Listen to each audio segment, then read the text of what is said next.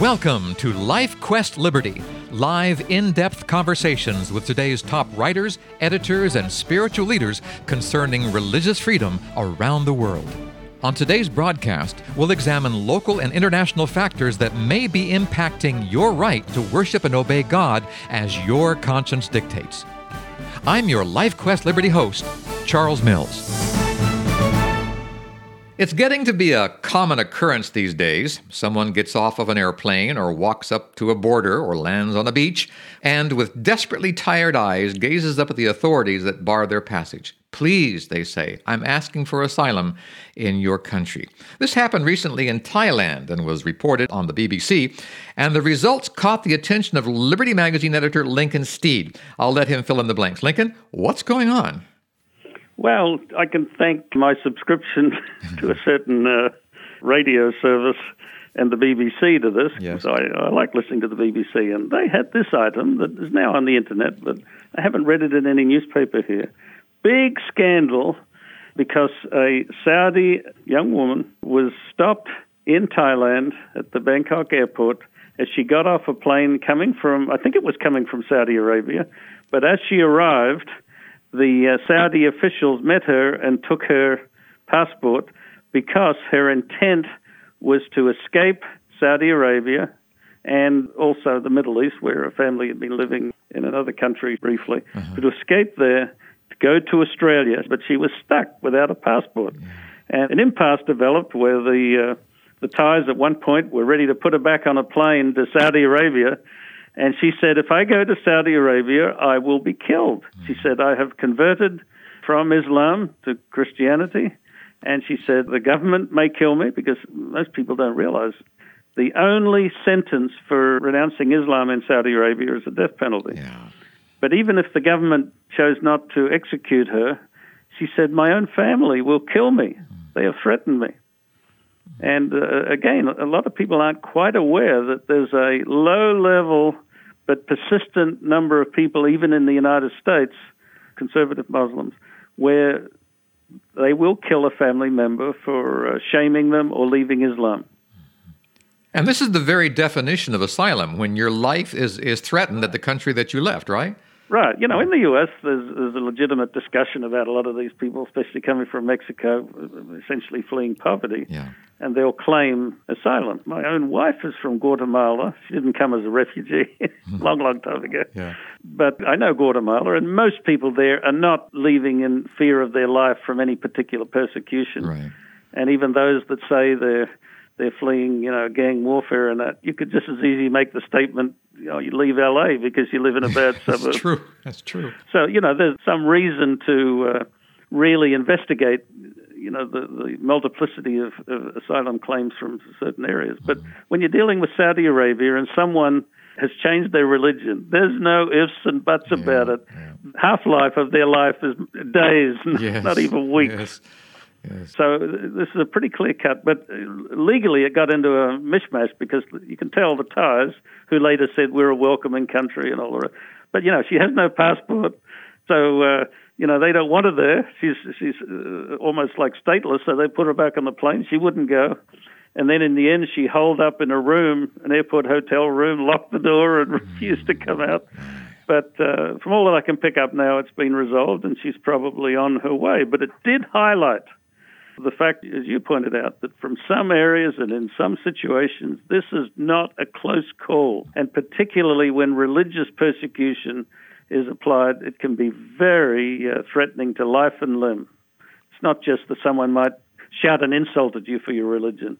Your life's at stake if you have a divergent religious view. How is it possible for a religious organization, a religious body, to consider someone who has left them to be worthy of death? How did that come about? The Quran says. Really? An apostate is to be killed. Wow. There's some wonderful Muslim human beings in this world. It's not a matter of maligning all Muslims. There's some horrible Christians. There's many Christians don't live up to Christianity. I think part of the irony from my reading of the Quran is a person that lives up fully to the Quran is actually quite likely to take this matter into their own hands. They're told to. Yeah. And, thanks be to God that Muslims in Western countries are by and large good people, law-abiding, and they're not going to threaten or test the laws of the country they live in by acting on a religious edict like this, which is quite murderous. But you have to face it that in some parts of the world, and Saudi Arabia is prime example, the full power of the state is in line with this religious edict, and it's murderous. And I wish the U.S., in its many and necessary connections with Saudi Arabia, more publicly challenged their very persecutory attitude toward their own citizens, not just to other countries. And there's one example recently that was reported in international press, but not great outrage. The chief Shia cleric in Saudi Arabia, and Saudi Arabia is a Sunni Islamic state, but the chief Sunni cleric was brought up on charges which were very indefinite. Basically, it resulted that his crime was being Sunni and a Sunni leader. His head was cut off only a year or so ago. So religious persecution within Islam in Saudi Arabia is the order of the day. They don't persecute Christians much there. There's not Christians other than transient workers who are often persecuted.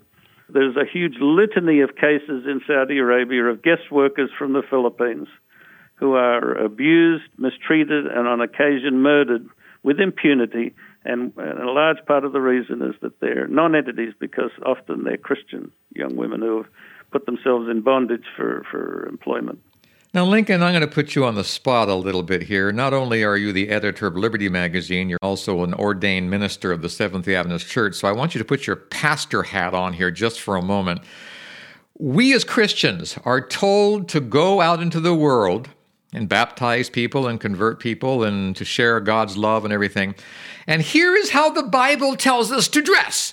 We are to have the helmet on, we are to have the breastplate on, and we are to have the sword of the Spirit. That does not come across to me as some kind of loving person going out there and sharing God's love with people. That is war, and we are warriors. So why should we feel so good about ourselves when we're described that way? With symbolism. Why? Maybe you need to ask Paul. He was a feisty guy and had to deal with some of the soldiers. Okay. Even as you said it, these are symbols. Yes. Jesus said when his followers drew swords, and admittedly in a moment of reflection, he said, "Do you have swords?" And they said, "Yeah, we have them." "Good, that's enough," he said. Yeah. But later when they acted violently to those that were trying to arrest him, he said, "Put up your swords." He says, "Everybody that takes a sword dies by the sword." And then to Pilate, he says, "My kingdom is not of this world. If it were, my followers would fight for me." Yeah. But it's not. Yeah. It's a spiritual kingdom. But yes, there's no question, and history is replete with religion run amok. Yeah. Many Christians in the name of Christianity have committed abusive and violent acts. Exactly. But I think these are misreadings and misapplications, certainly of Christianity, of Christ's message. And Islam has every right to exist. And as I said before, some of my best friends, I mean, I'm making fun of that idea. It always goes down badly. Yes, some of my best friends are Muslims. Yeah, right. But I've had many dealings with Muslims and Islam and had some of them on my television program. Great discussions. I've read the Quran several times. Yeah. I think there's a worrying distinction that I see in the Quran in this regard on killing the apostate. That's specifically required of Islam. And it's repeated by imams and mullahs around the world in many countries where they think they can get away with it. And, I don't have a direct problem with the religion that holds... I mean, personally, if I was applying, and I'm not, religious tolerance around the world, I would allow Islam, any religion. They can believe whatever they want, as far as I'm concerned. Right. You can't restrict conscience or the right to believe. But clearly, in a country that has civil laws, legitimate civil laws against murder and harming other people, if in the name of religion someone tries that, they get punished. It's not a religious punishment. Yeah. It's they have to abide by civil laws. So I don't see Islam in the West as any inherent threat. It can be practiced responsibly like any other religion. But if somebody takes it to the limit and puts their faith up against general civil laws for the protection of all people, I think we should be troubled by that, and there's clearly penalties. So that's the only aspect of Islam. But generally, you can sort of ignore that. But I think when you're looking at a country like Saudi Arabia, it's part of the explanation. they're a kingdom that owes its continued existence to an alliance with an extremist form of Islam, and the state almost dares not back off because their legitimacy would disappear. Okay. But as a result, civil power is enforcing the most literal and extreme version of their faith. And the modern world needs to cry foul on this, I think. It does, absolutely. And you know what, as I was listening to you talk there and thinking about the question I asked about the way we are supposed to be dressed according to the Bible when we go out and preach the word, I've come to the conclusion that army idea, that helmet, that breastplate, that sword, is not as we fight evil people, it's as we fight evil. As we fight Satan. We have the sword of truth. We have a helmet protecting our minds. We have a breastplate protecting our hearts. We can stand up against evil because we are dressed like that. Am I on the right track? Yeah, evil practice. Jesus repeated the old dictate that says, love the Lord your God with all your heart and your neighbor as yourself. Yes. That clearly will make your interrelationships of a positive nature. But people act on bad ideas, religious and civil. It's not just religion. We need to oppose actions like that. You can't say, oh, well, they mean well, they're fine. That action could be very dangerous. But there's no particular reason why I should think I am a better human being or a higher level human being than a non-Christian or a non-Anglo, for that matter. Racism and religious prejudice, I think, derives from some of the same bad parts of human nature. And God depends on us to be his representative in these matters here on earth, right? Absolutely. Now, we should be spreading love and compassion and consideration, but as God himself says, he's full of mercy and justice, but by no means forgiving the guilty or clearing the guilty. We will all be asylum seekers someday, Lincoln. We will all stand at a gate by a wall, and we are going to look up into the eyes of God, and we're going to say, we need protection because where we were is killing us. Am I right? Right. And before the judge of the universe, we'll all be pretty small. Yeah, that's true. That's true. That's true. Well, this has been a fantastic discussion here on asylum seeking, and like I say, we are all that, and this world needs to recognize the fact that we all have the freedoms, and we all should have the freedom to love God and obey God and worship God, or not, as we decide in our own hearts. Listener, our web address is libertymagazine.org. Check it out. You can read Lincoln's blogs. There are some videos to look at. The radio programs are all available there. Lots of good things for you to share at libertymagazine.org. Leave a comment or two. We'd like to hear from you there. Until next time, this is Charles Mills, along with Lincoln Steed, editor of Liberty Magazine, inviting you to rest in the freedom of God's love. Goodbye, everyone. If you'd like more information about LifeQuest Liberty, call 443-391-7258 or email us through our website at libertymagazine.org.